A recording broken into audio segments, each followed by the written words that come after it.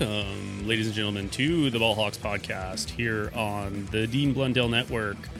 Happy Canadian Thanksgiving to everyone out there. I saw some funny thing. You know, you have some American followers on Twitter. You have some Canadian followers. I saw a little bit of banter today about the spelling of things, and I don't know. Maybe I'm just really petty with stuff like that, but I got a good laugh out of it, good little amusement. So, no matter which way you spell favorite, we are your favorite podcast here on this Monday Thanksgiving here in Canada. I'm your host, Steve Fisher, and I am joined by the newly skinned, the first time ever he has gone this low with his hair, Christopher Phillips. You look, I was going to say you look really impressed with those comments, but someone's just a little sleepy today. It's the first time ever. Oh, you told me it was the first. Wow. I mean, first time by choice. This isn't like we're teenagers and your parents like strap you down and just shave your head off. Teenager, correct. Strapped down, almost. Rookie hazing. Yeah. Same kind of thing. There was no guard on the Clippers that night. It was just right down, and like I was skinny as a teenager. I was like 120 pounds, like just skin and bones. So my best friend's dad called me Smeagol after I got my head shaved. It was just terrible. Oh yeah. It was. So that's a big reason why I didn't shave my head for it's been like 20 years. The emotional scarring that exists from that event. And I was worried of also coming back, just, walking out of the barbershop being like, my precious. But, luckily I put on a few pounds since then. So I don't look like Gollum or Schmeagol or whatever the hell. Can I just talk really quick about something that grinds my gears? All the time. Why do we say Canadian Thanksgiving? Why don't we just say Thanksgiving? Like, why do we have to differentiate between the two? Like, you don't ever say like American Thanksgiving. It's Thanksgiving.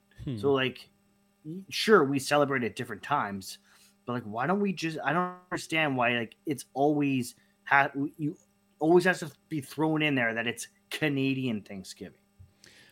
Well, maybe I'm in the minority. I'm going to give a quick shout out to Cookies Be Good is back, tuned into our live stream here, and says oatmeal chocolate are the best. I can't disagree. I do like oatmeal chocolate. Oatmeal raisin still, they're just, I don't know why. I'll take either one of those. Oatmeal raisin, definitely. Chris, I think I'm actually in the minority with a lot of people because I know exactly what you're talking about.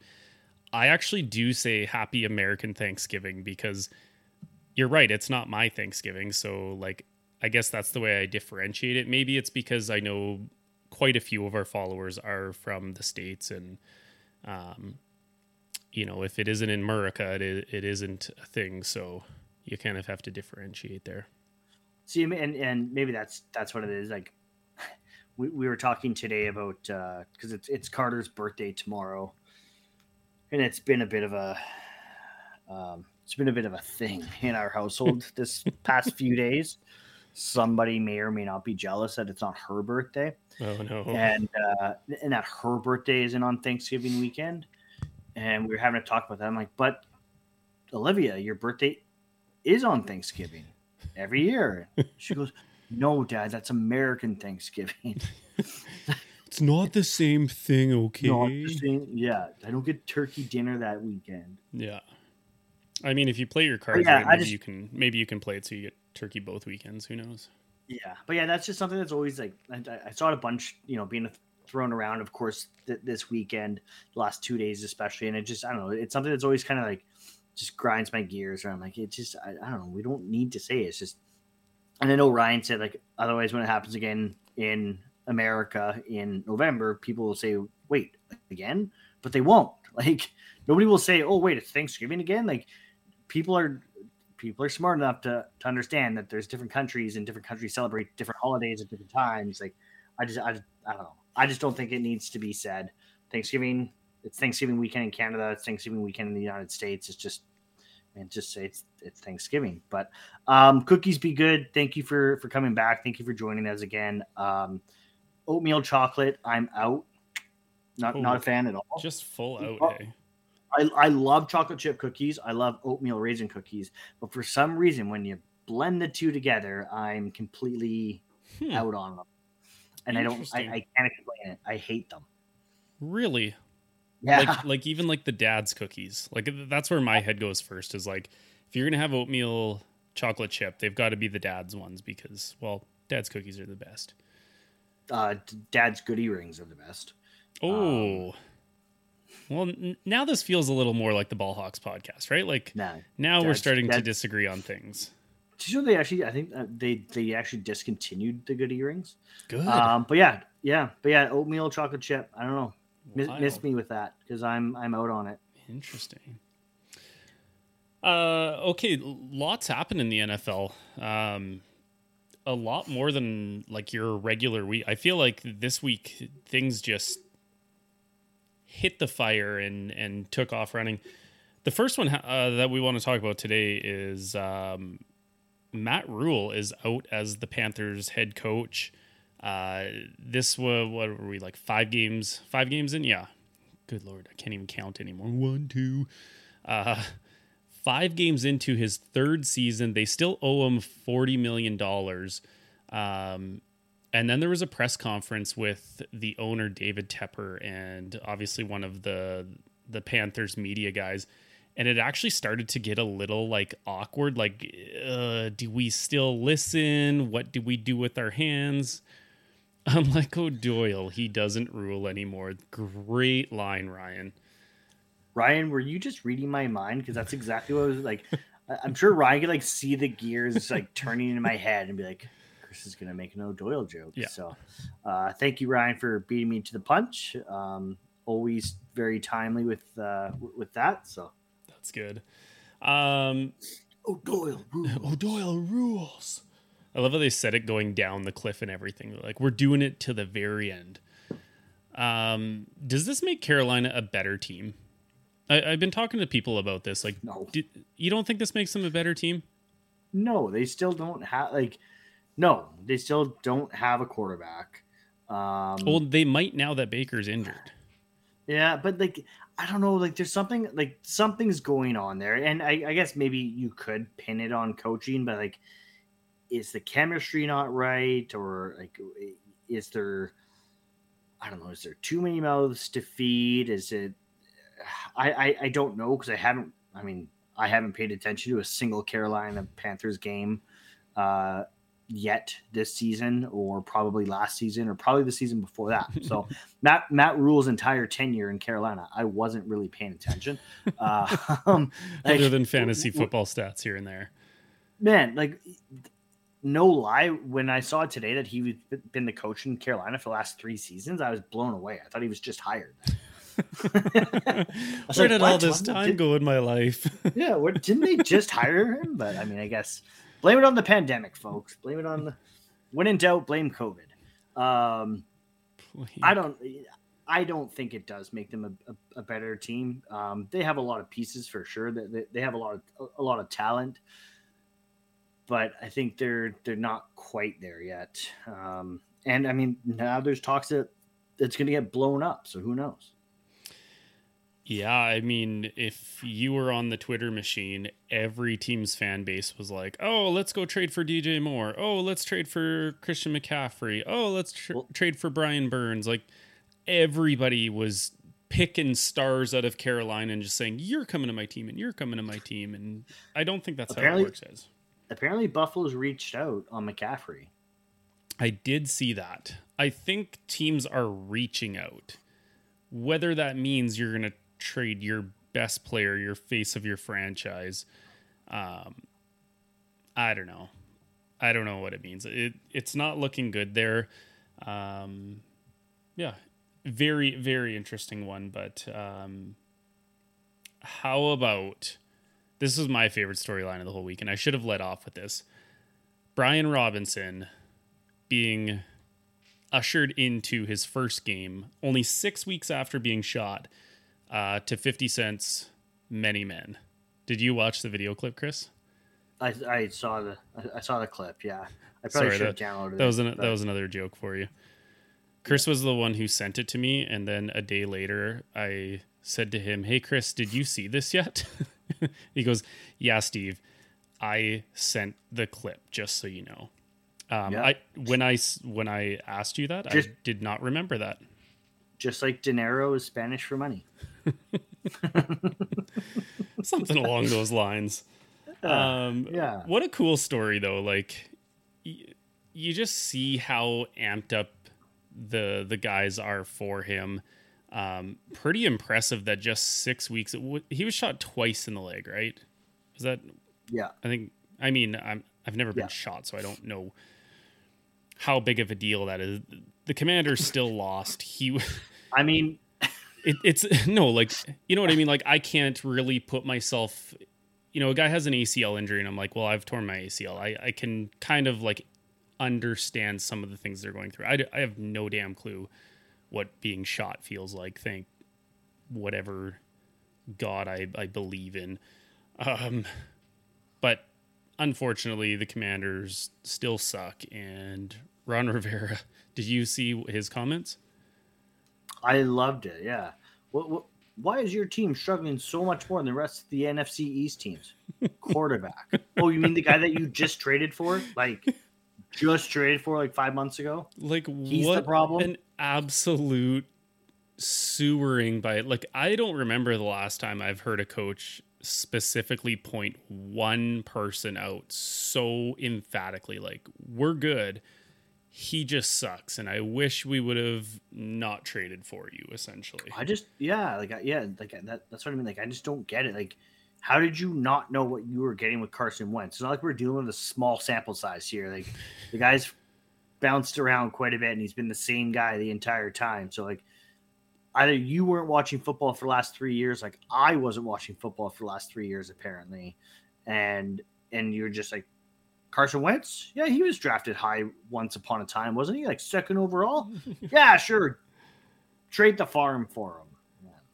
Yeah, like They obviously didn't trade the farm for him, but like, why did you trade anything for him? Like, did you actually think you were contending this year? Like, that's got to be the only explanation, right? Like, we've got a good defense. We've got lots of pieces on offense. Anybody should be able to come in and take this team to some victories. Isn't that 2 years in a row now, too, that somebody's just poo-pooed all over Carson Wentz? Didn't Jim Irsay, the owner of the Colts, do it last year, too? I think there were... I was trying to remember what or that was. At some point in the offseason, I think he said something. Something like that. Like, stop trading for him. You know what he is. Make him your backup. Like, that one shocks me so much because Riverboat Ron has always had such a, like, I don't know, infatuation for, what is it, Taylor Heineke, whatever his name is. Yeah. He loves that guy. So why didn't you just make him your starter? They drafted Sam Howell, who might not be ready to start, but I don't know, hitch your wagon to some other thing. It's kind of like the Antonio Gibson thing. Like, I know Robinson is just coming back, obviously. He's going to be the bell cow there, but like, if you didn't want Antonio Gibson on your team, why didn't you just get rid of him? Anyways, enough of the Commanders because they suck. Another team that sucks that's trying to make a little bit of headway. This one was a really good pickup for them, actually.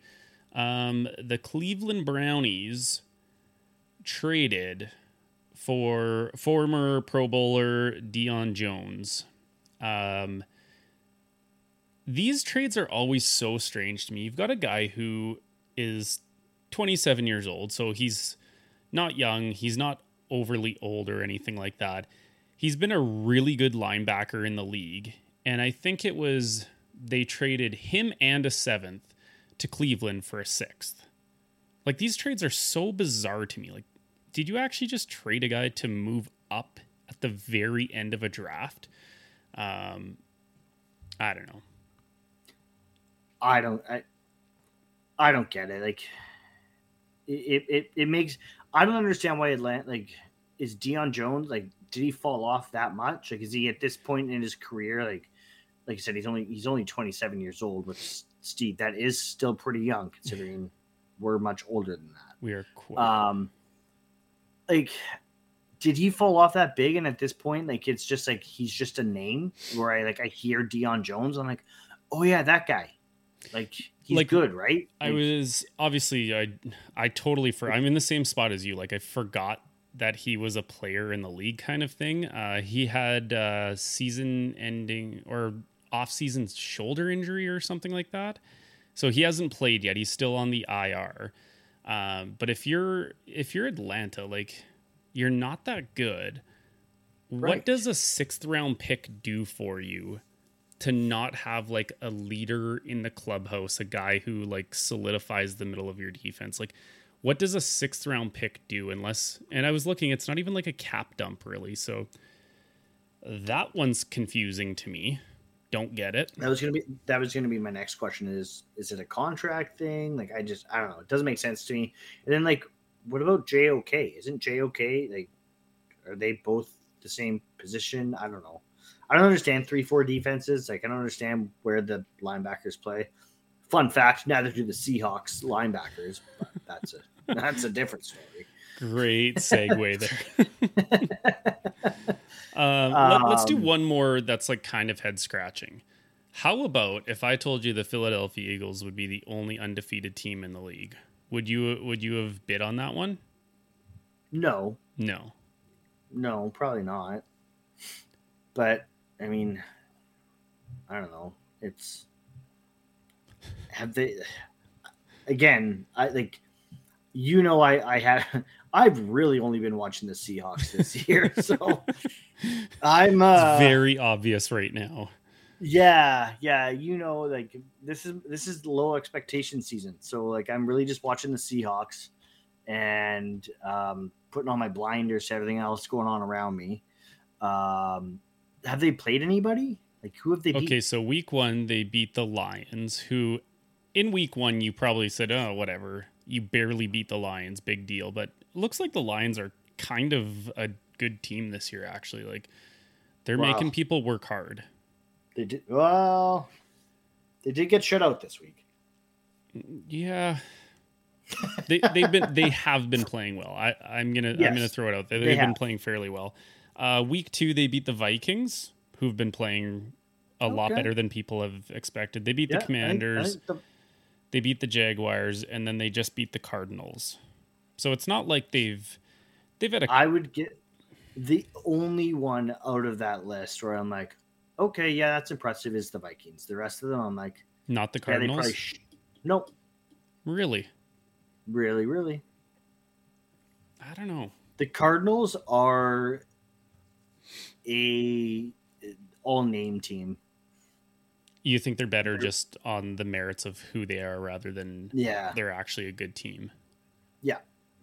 Okay. Well, let's do this. The Philadelphia Eagles, tell me when their next loss is. So when do they not become undefeated? Next week, they play Sunday Night Football against the Cowboys, but they're at home.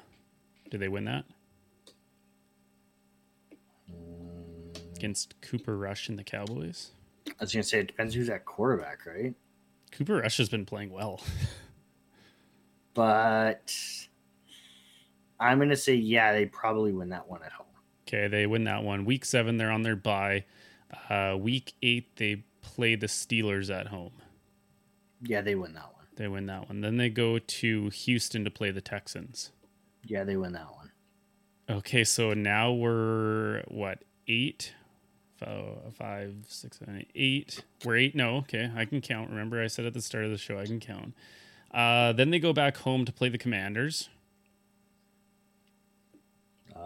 Yeah, they're going to beat the Commanders again. They beat that one. How about at Indy to play the Colts? I think they beat the Colts. It'll be closer than people think, but I think they beat the Colts. So they're 10-0. This is becoming a storyline now. Then they go back home to play Ivermectin and the Packers.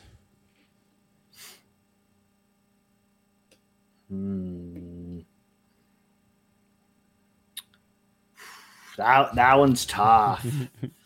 That one's tough. You know what? Give me the home team. When I can't decide, I'll take the home team. So That's I guess so funny. I do the exact same thing. Whenever it's a toss-up, I will always give it to the home team.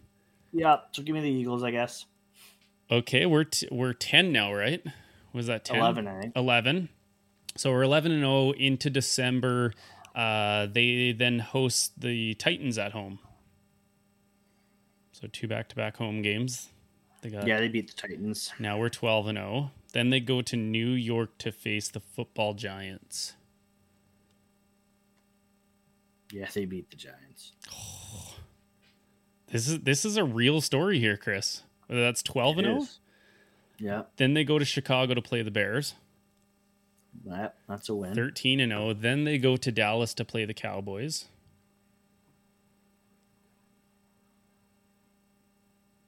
What day is that game on? That one is Christmas Eve. Christmas Eve. Oh my goodness. That's when the Cinderella story ends. That's when it ends. Yeah. Although, they could very well lose next week to the Cowboys.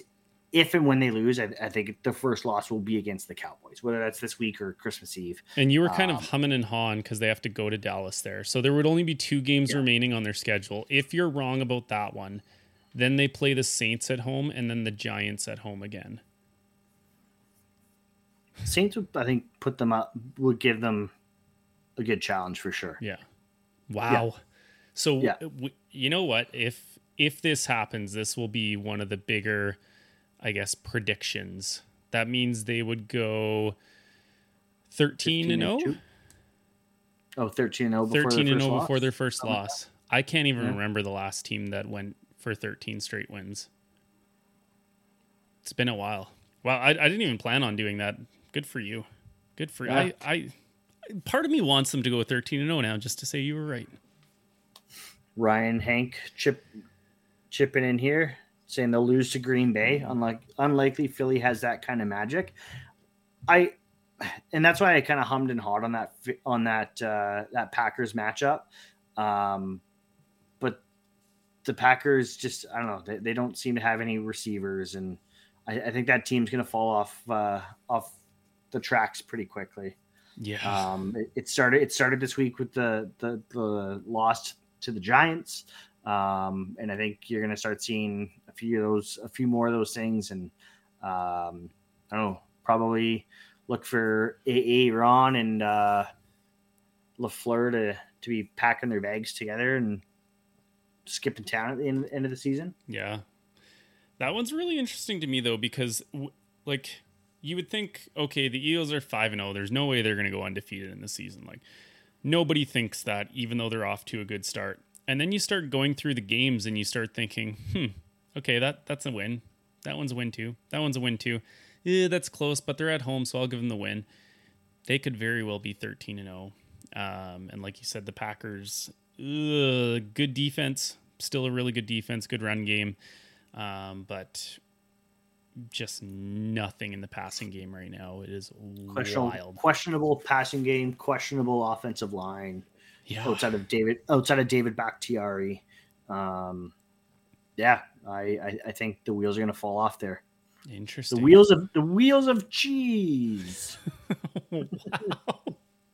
What kind of cheese though? Is like a wheel of like Parmigiano?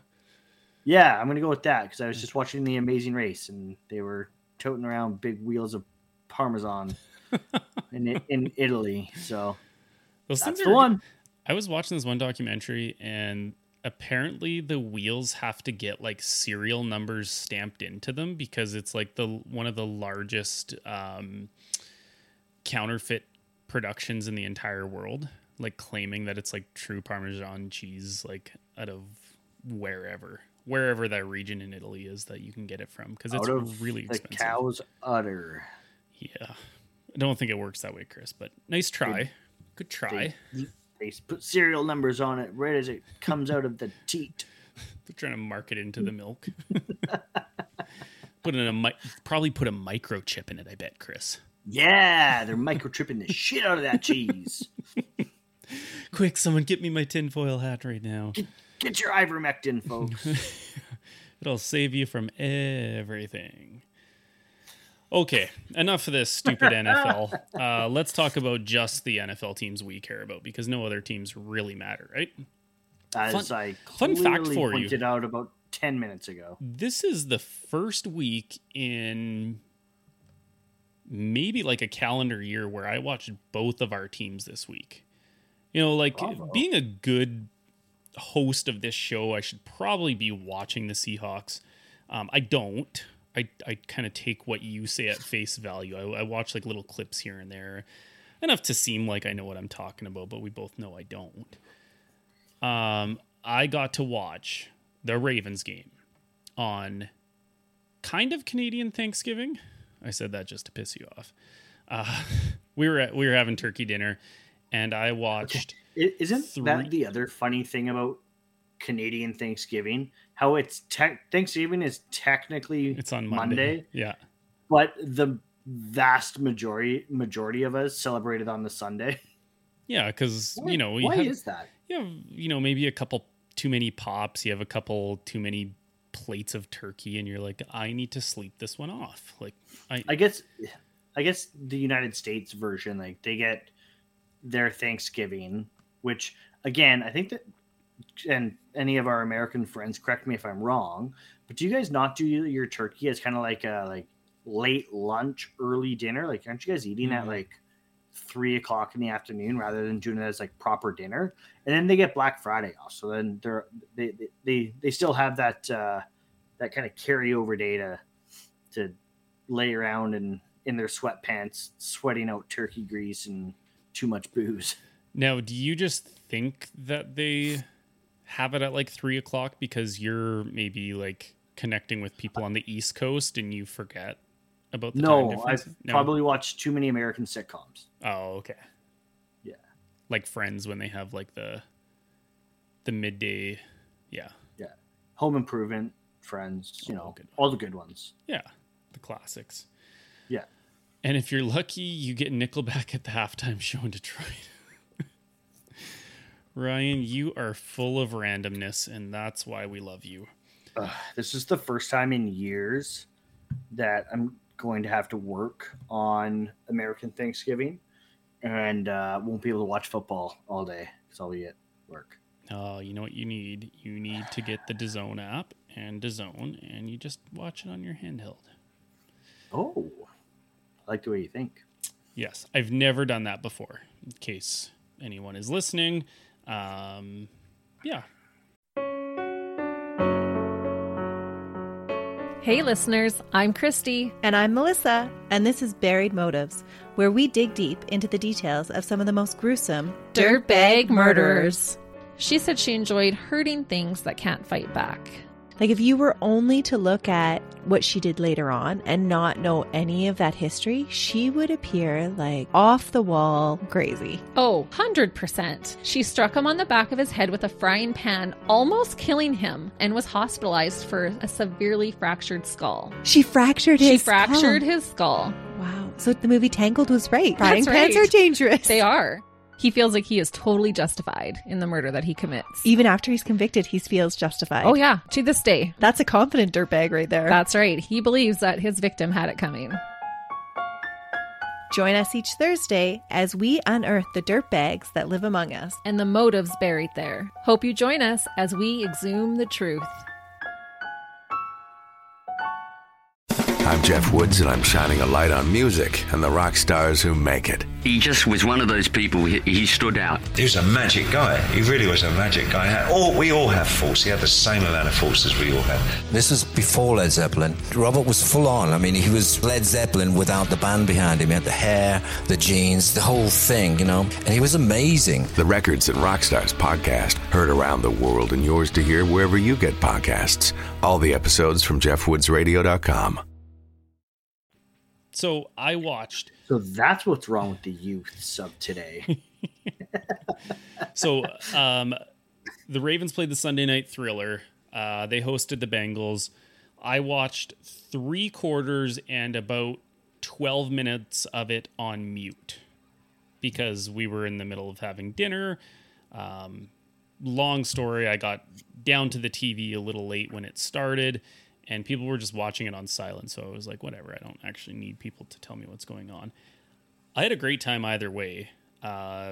Game started off, news that franchise left tackle Ronnie Stanley was making his 2022 debut after sitting out basically all season last season. So that was really good news to have him back. He was on a limited snap count. So is it his 2022 debut or like a really delayed 2021 debut? Yeah. You're like, how does that actually work? He was supposed to come back. Yeah, I mean, anytime you can get a guy who is, the franchise left tackle coming back, it's going to make things better.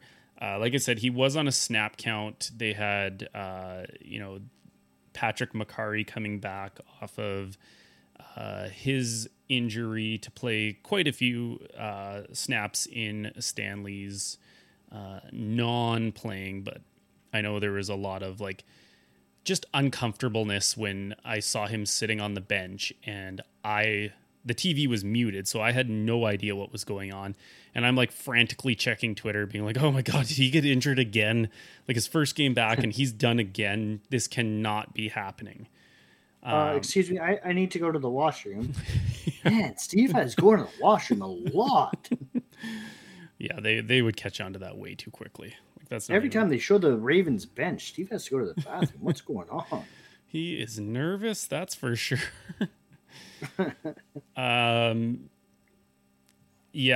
Turns out the injury bug is still hitting the Ravens. Not with Ronnie Stanley, but there was news that Marcus Williams, their prized free agent safety, who's been playing his ass off and has just been solidifying the back end, dislocated his wrist. And apparently he tried going back into play, and they're like, no, let's just hold you out for a bit. We'll do some x-rays at halftime. And then they found out it was a dislocation. So he's going on the IR, but it is not a season-ending injury from what I've heard. I can't imagine how a dislocated wrist isn't a season-ending injury, but hopefully he heals up fast. He was a really big presence on the back end for the team. They did obviously have a rotation of guys. Geno Stone was in there. Chuck Clark is still back there at safety. Rookie Kyle Hamilton.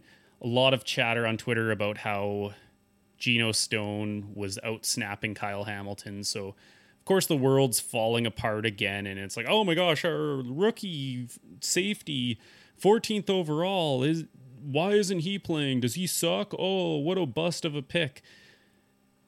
I think people need to stop doing stuff like this. We won the damn game. Enjoy it. For once this year, they have won at home. After leading for the vast majority of the game, they ended up closing it out. So I'm happy. Sucks for Marcus Williams. Rookies are still rookies. There's growing pains involved. The world is not falling. Kyle Hamilton will take over that job. Not the free safety spot, but he will be the starter come next year. He's too talented not to. It was really fun getting to watch the Ravens defense of old dominate Joe Burrow. There's just, I think I hate Burrow so much more because of his time at LSU. And he was always such a smug prick there, but he's good, which makes it worse. And then he gets into the NFL and just happens to be in the Ravens division, just happens to be on a team that's making all the right moves, and he looks good again, and he's a smug prick still. I don't know, what from somebody who's not in the division, Chris, what's your opinion of Joe Burrow? Is he just kind of a fun player to watch, or does he come across as a smug prick? No, he's fun to watch. I like Joe Burrow. He's fun to watch. I'm sure I've told you this before. I've got a little soft spot for the Bengals. From the back in the Chad Ochocinco era. No, you haven't told me that. We're not friends. Yeah, I know. Friends off. Podcast's over and break. We're getting a divorce, Chris. Yeah, no, I like Chad Burrow. Chad Burrow. I can see Chad Burrow. Yeah. Remember when I said I wasn't going to I was going to make sure to like not yawn during the show? You're doing a good job of that. Instead, I'm just going to show my ass. No, that's only Giants players. We do not need to see that on this podcast. I can see how he would come across as a smug prick. Both Chad and Joe Burrow come across as smug pricks, I'm sure. I don't know. I get a kick out of it, like hearing little things where like he goes to Jamar Chase and be like, Jamar, like, you need to tell me how to dress. Like, here's my money. Like, go buy me clothes and tell me how to dress. Like, I just think that stuff's hilarious. Yeah. So, obviously the thing that was playing on Twitter from Ravens fans was his press conference being like, if you want to, sit back in coverage, I'm paraphrasing here, sit back in coverage, then you have to deal with Joe Mixon in the run game. And if you decide to go cover zero and go man, then good luck, basically. And so that it was nice to see that he, just got a little taste of humble pie. Like it's just really nice to see it, especially from him, because he had a bad game. And it was because the Ravens defense looked dominant like the old days. Like Patrick Queen was flying around the field, got that big interception. Marcus Peters is the biggest badass. Like, you want this guy on your team all the time. I don't know what your opinion of Peters is, but when he was coming out of Washington, I loved him. When he got drafted by the Chiefs, I hated it. I love Marcus Peters. I've wanted Marcus Peters since he was coming out of Washington. I'm pretty sure cousins with Marshawn Lynch, or he's super close with Marshawn Lynch or something like that. And I was like, come on, Marshawn, like, pull some strings here and make this happen. And same thing, like, he went to the Chiefs. I was like, God damn. And then he got released. I was like, all right, come on. Like, this is the time. Didn't happen. But yeah, no, I love Marcus Peters. I love his, just his attitude. Like, you need guys like that. Yes, I was just gonna say that. Like, he seems like he's part of that old guard of football players that is kind of dying away, where they're just like, they play so damn close to that edge of going too far over the line, but they do it because they're such competitors, and they're just like, intimidating is probably like the only word I can use when you're playing against a guy that's that good and talks that much. Like, obviously the Bengals tried this kind of, they were doing a lot of wide receiver screens. Some of them worked and some of them weren't. They threw a wide receiver screen to Tyler Boyd, and he is right in front of Boyd as soon as he catches it, and basically just two-hand dummies him back, and Boyd goes flipping, and Marcus Peters does like the old like Ray Lewis kind of like swagger walk. And I didn't hear it because I was watching it on mute, like I said before, but I could imagine M&T Bank was just going nuts seeing that. I love Marcus Peters. Jason Pierre-Paul got his first sack as a Raven, which was kind of fun. The pass rush has been a point of question for a long time. Him and Odafe Owe seem to pair up really, really well rushing the quarterback. Owe should have had a sack there. I'm not going to get too much into it, but this whole like saving the quarterbacks thing that has taken over the NFL lately, a couple blatant holds that were not called, and that guy's getting robbed of getting to the quarterback. The game ends in only Ravens fashion can. Justin Tucker goes out there, and I am not even nervous in the slightest that he's going to miss. And by this point, we have the sound on, and my uncle is watching it there, and he's trying to get under my skin, being like, oh, he's going to miss this. There's going to be far left. And I just grin at him, and I'm like, you have no idea who's trotting out there. And of course, dead center, down the middle, a clear reminder that Justin Tucker is the greatest kicker to ever play football. It is so fun having a weapon like that on your team where you're like, doesn't matter if it's 43, 53, or 66 yards. I put my money on him every single time. One last thing before we get to some Seahawks stuff. There was a little maybe trouble in paradise. I don't know how you want to read into this. It'll be interesting as like an outsider looking in. There was a tweet. I should have taken the screenshot.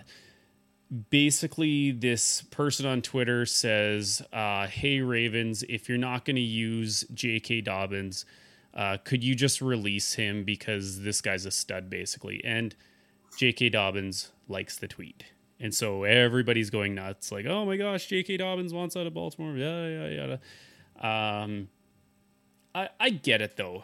The guy is such a competitor. Like, my fantasy team would love to have J.K. Dobbins playing 100% of the snaps, but there's still this thing called coming off of a huge knee injury that they're somewhat hesitant to just hand over the entire reins. Like, in New England, he got like just under 50% of the snaps. I think against Buffalo, he was right at 50.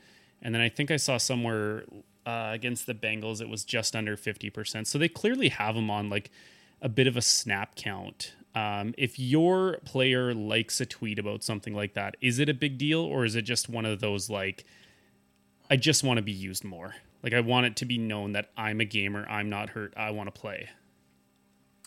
I mean, these guys are all professional athletes for a reason. Part of being a professional athlete, I mean, it's 90% skill, probably more than 90% skill and talent. But there's at least, 10% or whatever the remaining amount is that's not skill is mentality. And a lot of that is ego. And I'm better than everybody else. And I'm good enough to be here. I can do this. I can compete. So yeah, of course he's going to see a tweet like that and he's going to like it because he also feels like, yeah, I do want the ball more. I can take on more of a workload. My knee's fine. Let me go. Like take off the reins and let me be free. Like, so I don't think it's a big deal. Did he probably get brought into coach's office and get slapped on the wrist? Yeah, probably. Do you think they actually do that? Do you think they bring him in and be like, hey, like, I get it. I'm sure they talk about it. Like, I mean, Christ, I get like when I used to work at my old stupid job that I quit, I got brought in on more than one occasion about things that I post on social media. So if I'm getting talked to about it in my job where I don't make millions and millions of dollars, I definitely think that these guys, it at least is brought up as a conversation, just being like, hey, like, be more aware. Do you think that's like a head coach that does that? Or do you think it's like a PR relations guy? PR relation. That was a little I think redundant. It should be the head coach. I think it should be a head coach. Yeah. It's probably the PR guy or the media guy that tells the head coach. Yeah. I don't imagine John Harbaugh is, cruising Twitter too much, but he might have better things to do. Ryan can think of one moment. Chad Harbaugh is, but not Chad Harbaugh. Ryan can think of one moment where I'm guessing you should have been brought into the office to get talked to. You and Ryan never worked together, did you, at Jersey City? Ryan and I, no. Yeah. Oh, you never crossed over. Not in the same store. No. Feel free to share more, Ryan, because I really don't care. Just hopefully your new boss doesn't listen to this podcast. I've told my new boss. I told my new boss that at my old job I threw a set of license plates across the office. She's like, well, good thing we don't do auto insurance here. So, yeah. Well, Chris, we don't have license plates here, so we're going to let that one go. Thank you. Yeah.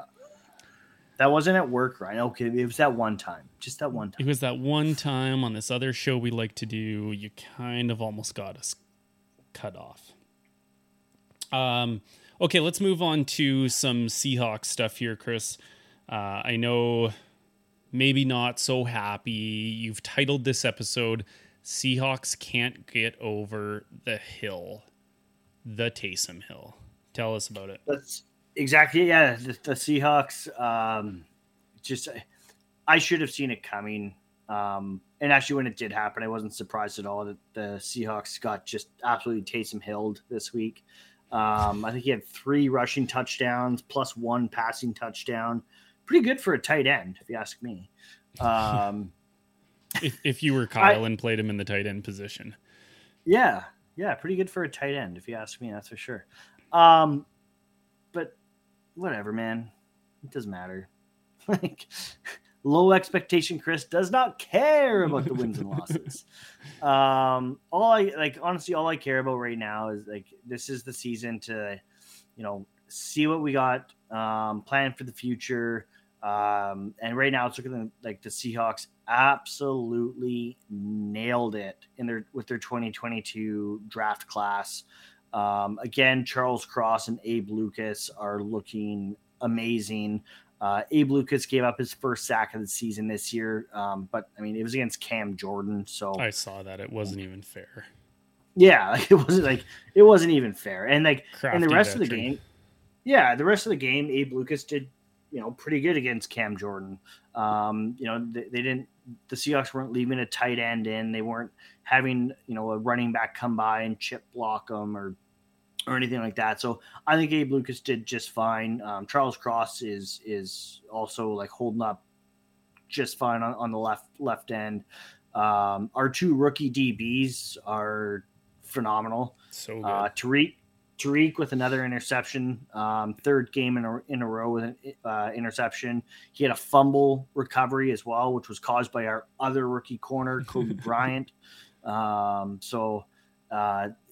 I mean, there's not a lot to complain about as far as the young guys go. And of course, I mean, we're put in a position where we have to see now as well what we have in Kenneth Walker III. Unfortunately, Rashad Penny suffered a season-ending injury.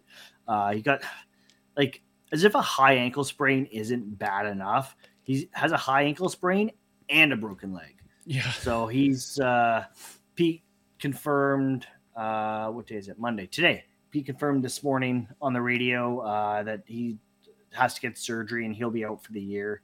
That sucks, so man. it's up to Kenneth Walker, but I mean, he scored his first career touchdown on a very nice 69-yard scamper to the end zone. So Good choice of words. Yeah. I hate that for guys like Rashad Penny, who, has been battling some injuries. He was a first-round pick, so, highly talented, battling some injuries. Last year, you were so pumped that he, came back, looked like the first-round pick they invested in, and then is kind of playing this year on like a prove-it kind of deal to make his, get his big contract. And, heart goes out to those guys. I was reading somewhere today that Matt Rule gets fired not even 2.5 years into his tenure, and he will still be paid $40 million of his contract. And Rashad Penny is going to lose a lot of money. Heart goes out to that guy. But I mean, it's not just the one injury that's causing Rashad Penny to lose money. It's been it's been 5 years of injuries, unfortunately. Like I said, it's the season of low expectations for me. So the fact that they lost this game, I mean, the fact that they were able to put up 32 points on a very good New Orleans Saints defense is impressive. Geno Smith looked amazing again. He had some fantastic plays. He's up for the FedEx Air Player of the Week award again this week. I think he had something like, I want to say it was like 250 yards or something like that. I can't remember the yardage, but he had 3 touchdowns. Should have had more. I mean, DK dropped one in the end zone. They had one called back on a ticky-tack holding call on Charles Cross. That was a bad one. It was, and like the first touchdown of the game that Geno threw to DK was amazing. I mean, it was, I hate to say it, but it was right out of the old Russell Wilson playbook, right? Where he was scrambling around. He was approaching the line of scrimmage, looking like he was going to cross, like take off with the ball and gain some yardage. And right as he got to the line of scrimmage, he kept his eyes downfield and he goes, "Oh, there's DK wide open." Floated it over to DK, and DK just, it looked like nobody on the Saints wanted to tackle him, and he just made it, just pranced into the end zone. You? No, I don't. You've seen him go after Budda Baker. I don't want to tackle DK Metcalf. I don't want to race DK Metcalf. I just maybe want to high five him, but that'll probably hurt my hand too. So, see, you know what? I thought you were a little cowardly today. I'm going to bring this up. I wasn't going to, but since you said you didn't want to race him, your young guy, your rookie corner Tariq Woolen hit some really ridiculous speeds. 22.93 is that what it miles was? Per hour. Yeah. You've been talking about his speed coming out of, his combine numbers. He's 6'4" and runs a 4.240. Right. And so I obviously tweeted out, I think him and DK should race. You've got two ridiculously fast guys, two monster dudes. They're both big boys sprinting down the field. That would be a scary sight to see. I think you should do it though. They should race each other for sure. I'll time it. Yeah. I'll time it and be like, "Hey, you won." You're going to tell the other guy that he didn't win though? Yeah, that's the extent of my involvement in that race is maybe the official timer, and even then my reaction time is probably not good enough to even time it properly. So 4.78. That's it, Chris. You're dead. Oh my gosh. Yeah. All of a sudden I'm running for my life. I was well, this is it. This is my fate, and I just accept it. It would be a fun way to go out. Yeah, absolutely. I mean, hey, who doesn't want to, get just ripped apart limb by limb? Yeah, cardioed to death by two professional athletes, running for my life, and they're just toying with me, jogging behind me. They're like the orca whales coming in for their kill. But yeah, I mean, otherwise, Seahawks have a lot to be desired on the defensive side. I mean, like I mentioned at the start there, Taysom Hill just absolutely destroyed the Seahawks this weekend.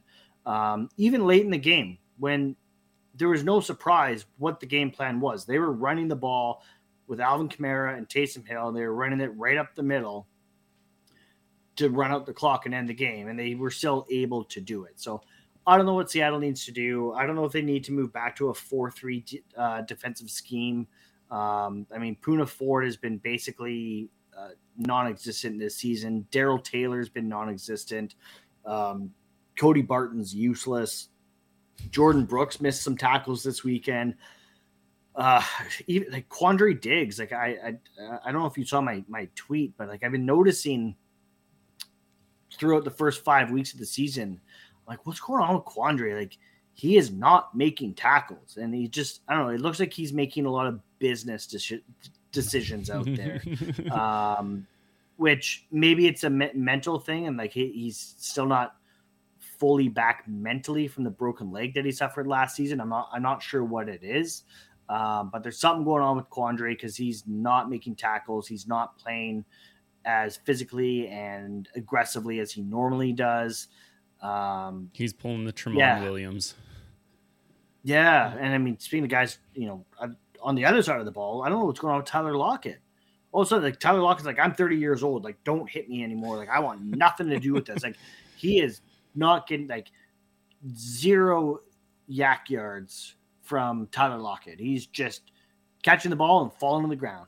He doesn't want to get touched. There was a couple plays where he grabbed the ball and kind of lunged forward underneath any sort of contact, and then there was one on the sidelines where he was going, and it looked like he stepped out a good 4 or 5 yards before he really needed to. Yeah, he's avoiding contact at all costs. So he had a good game though. Whatever. He had a good game for sure. He had a really good game. I mean, Geno Smith threw two fucking beautiful, beautiful touchdown passes to Tyler Lockett. Like, oh my God. I jumped off my couch and my daughter was laughing. Like, she thought it was, Daddy, you're so silly. And my wife tells me I'm ridiculous. My daughter thinks it's funny, but yeah, it's, I don't know. It's like I said, low expectation. Chris doesn't care.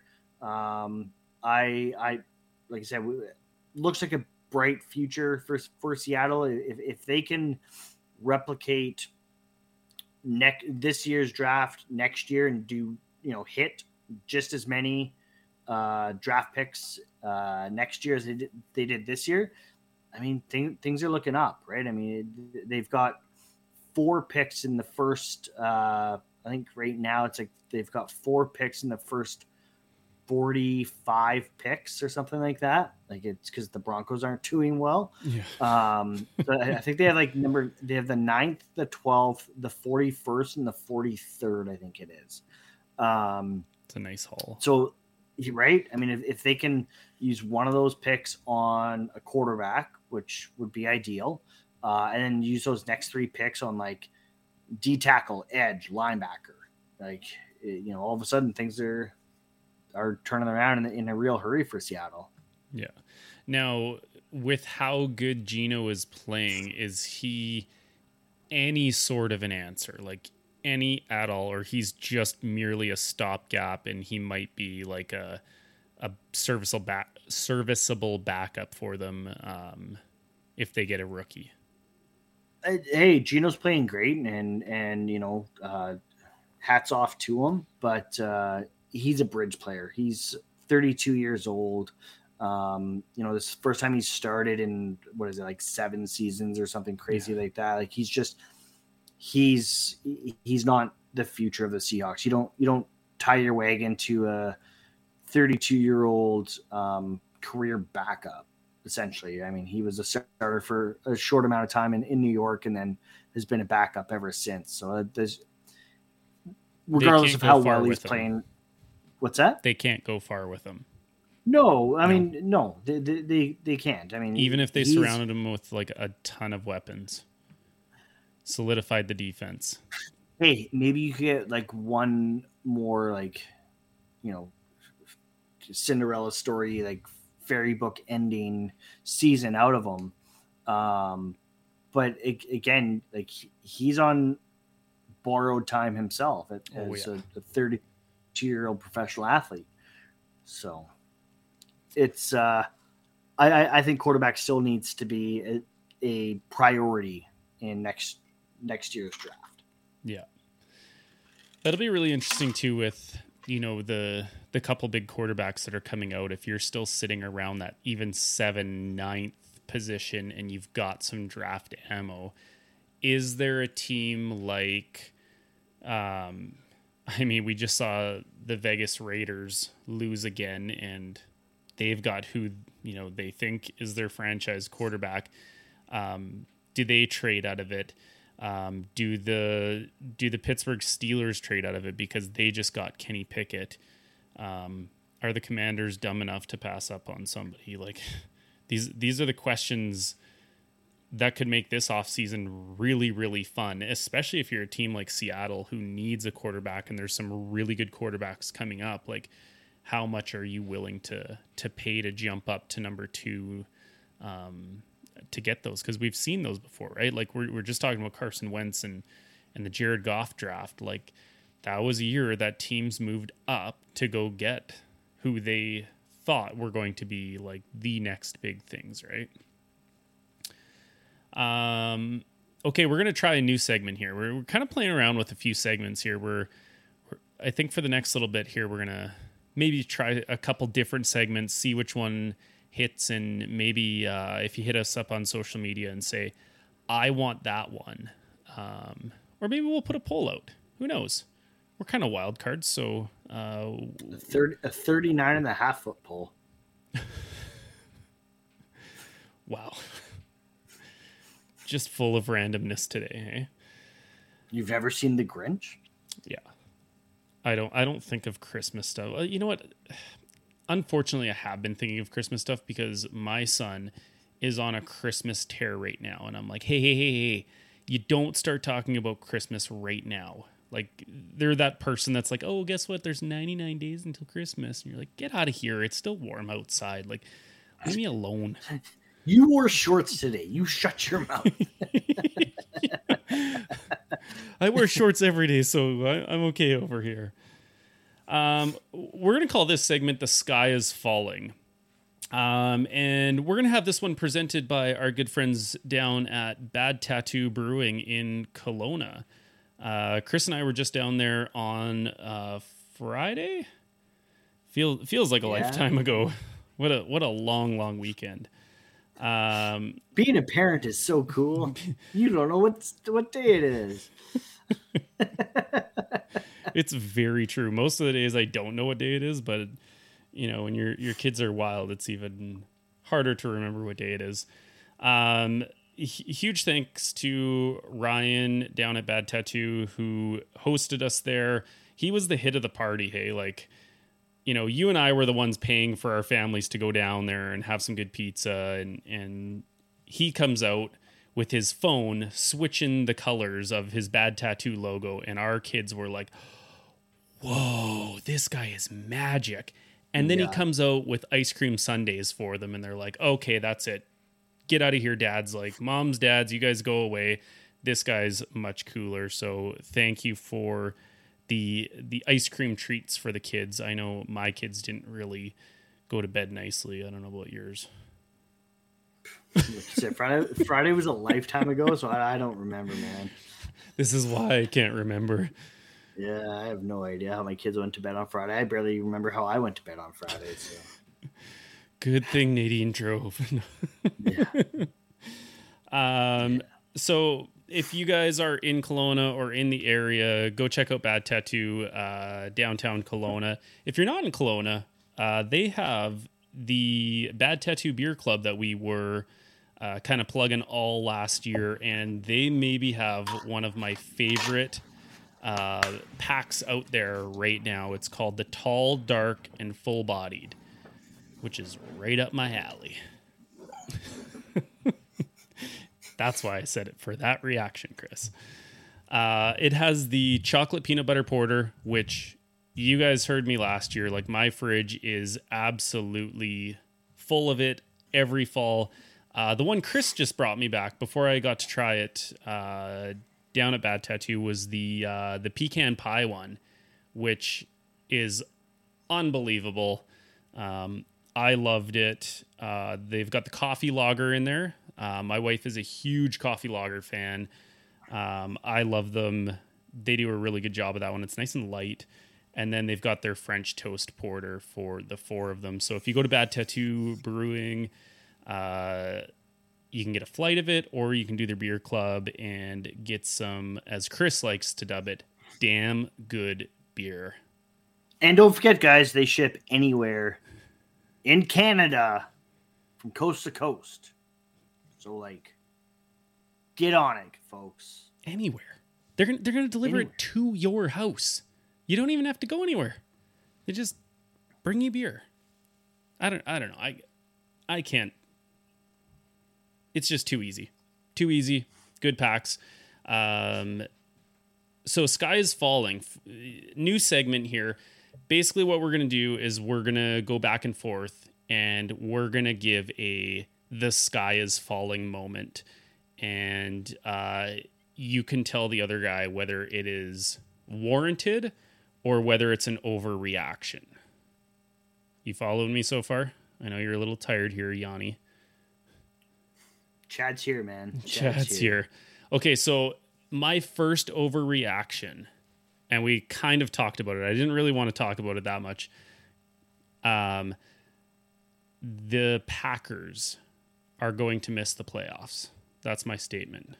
Warranted or overreaction? Ooh, I love how you have to think about this one already. Overreaction. Okay. And it pains me to say that because I hate the Packers and I hate Aaron Rodgers and his stupid punchable face. Now, do you think they're going to be the division winner or a wild card winner getting in? They're 3-2 right now behind the Vikings at 4-1. Yeah, I mean, worst case scenario, they're at least a wild card team. That division, I mean, divisions are so hard to predict. They're still in a pretty, butter soft division with the Bears and the Lions still there, just existing. I mean, the Vikings and the Packers, like obviously it's going to come down to those two teams. The Packers have the better defense. Maybe you could argue the Vikings have the better offense, but the Packers, much as it pains me to say, probably have the better quarterback. So like, you know what I mean? Like it's going to be a toss up between those two teams. And those divisional games are just so hard to predict. They're so hard because the teams know each other so well. And right, usually you build your team to win the division first and foremost. Like that's all you're concerned about. I'm going to say, like, to put it on record, they won't win their division. Okay. How about we go through their remaining schedule again? Sure. So they're at 3-2. They have the Jets next week. They're at home.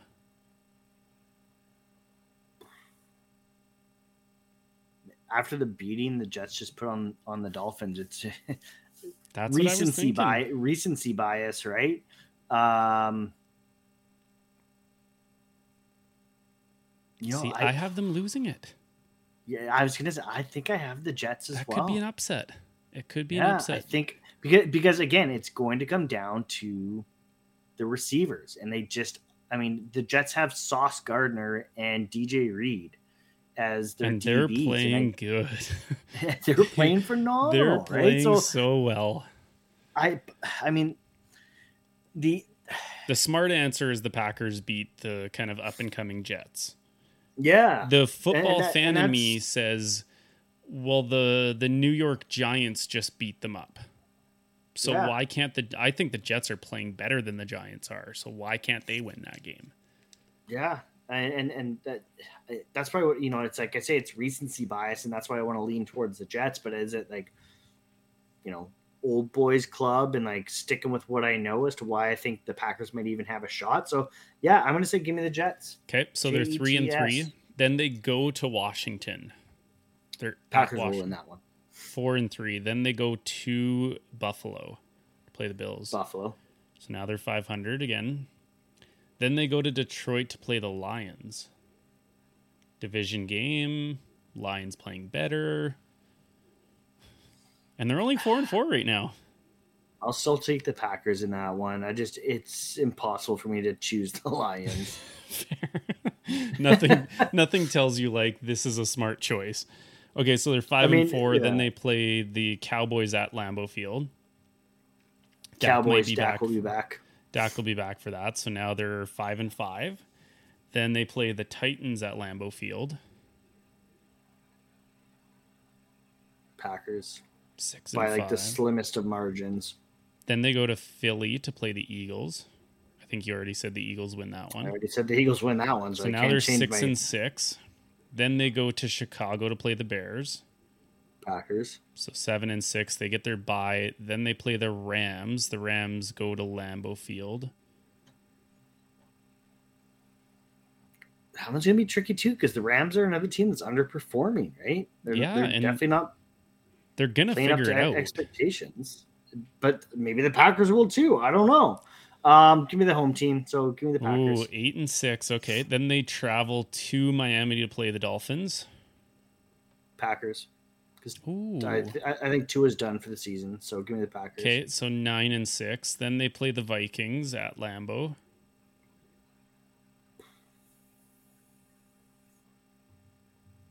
Give me Kirk in the upset. 9-7, and then they play the Lions at Lambeau at the end. Packers.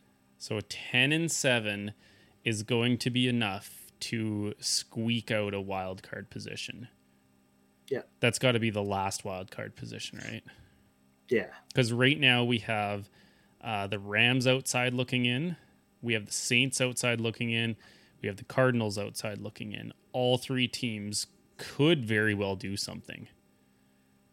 Wow. Okay. So maybe it wasn't as, I thought that was pretty overreaction, but again, you start breaking it down game by game and you're like, this might not be that big of an overreaction. Like if they lose that game in Detroit, there's the difference right there. Like the Detroit Lions just like mess everything up. Okay. Do you have an overreaction? I know I sprung this segment on you kind of last second. Yeah, you did. Yeah. I thought it was just gonna be like That's what I do. of us picking one, not both of us picking one. You're good at this football thing, Chris. I'm so good at footballs. The deflated ones, or how about I'll give you I'll give you a little bit of time to think of one. I got one. Oh, you got one. Okay, never mind. Yeah, I got one. Okay, the Seahawks need to go out and make a trade for a running back with the loss of Rashad Penny. Like, how big of a running back are we talking? Are we talking about like maybe not Christian McCaffrey, but like an upper echelon running back? Or are we talking about like Kenyon Drake just slips through the cracks? We're talking like someone that can be a 1B to a Kenneth Walker 1A. Really? Like somebody who's not just a depth guy, someone who's like a Kareem Hunt.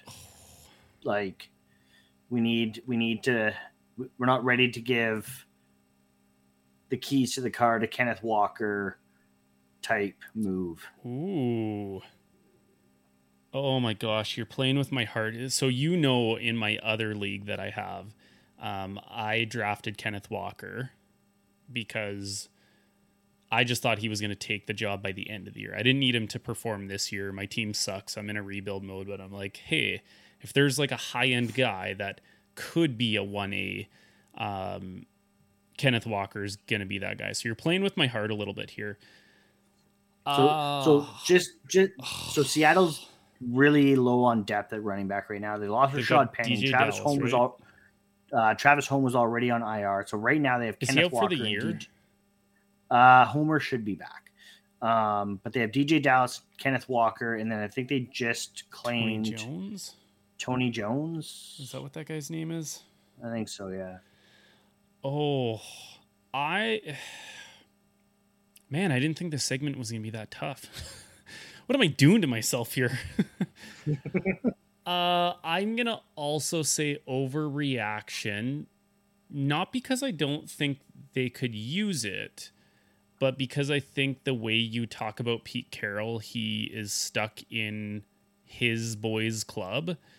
And if Travis Homer is coming back, if DJ Dallas is there, I think they have enough. But the tough part for me is I think we've talked about it before where Pete's not in this to rebuild. He is not coaching right now to get the next wave of Seahawks players. So I still think they're fine, and they go with Kenneth Walker. So it's in that scenario, let's continue the game of what ifs, like we just did with the Packers schedule. So continuing the game of what ifs, and I hope this doesn't happen. But let's say Kenneth Walker suffers an injury in 3 weeks, 4 weeks. It's week 9. It's past the trade deadline. And now Seattle has DJ Dallas and Travis Homer and this Tony Jones guy at running back. Did they make a mistake? Should they have made that trade? Or is it just you reap what you sow? Oh, good Lord. I mean, if I'm speaking from experience, like this is the Ravens season last year, right? Like they have J.K. Dobbins go down, then they have Gus Edwards go down. They already had Justice Hill go down, and everyone was like, we need to trade for somebody. Like we need to trade for like a bell cow type guy because of how much we run the ball. Seahawks are in the same position because they love to run the ball also. I just don't know if there are quality 1B type guys to be had on the trade market. Like I just think there's so much rare, because we play fantasy football, we look at it and we're like, oh, look, like Melvin Gordon, like obviously he's not available now, but like he would have been available, and this guy would be available, because in our fantasy football teams, we trade people like that, where it's like, oh, I can get rid of, AJ Dillon is my 1B. I'll trade him away for a wide receiver. But in the real world, that's not really how these things work. I think there's always like a veteran that can be kind of picked up and shuffled in kind of last second, or picking a guy up off of practice squads. Like, who was it? Where did Latavius Murray just go to? Denver, right. No, we were just talking about them. Right. So it's like, oh, if Javonte goes down and you've got Melvin, well, what happens if Melvin gets injured? And then they go pick up kind of like a journeyman guy. I could see them doing something like that, where they scour the waiver wire like we do in fantasy football. And they're like, okay, like there's a Mike Davis. Baltimore's not using him. He got demoted to the practice roster. Like, let's grab a guy like that, because we know he can handle a workload if we have to do that.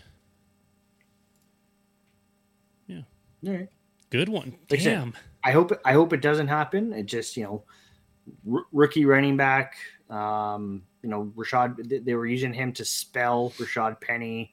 And now all of a sudden in week 6, it's like, like I said, here's the keys to the car and take off. So I just hope that I mean, last week he was questionable to even play against the Saints because his shoulder was acting up. So hopefully he's able to remain healthy and deal with the physicality and the rigors that an NFL season has, especially as a running back.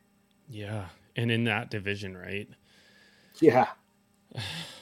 Good one. Okay, we're a little over time here, but that was fun. I did not think it was going to be as tough to do as something like that. Yeah.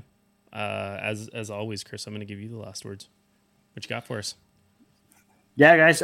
Thanks everyone for tuning in to another episode of Ball Hawks Podcast. We really appreciate you guys' support.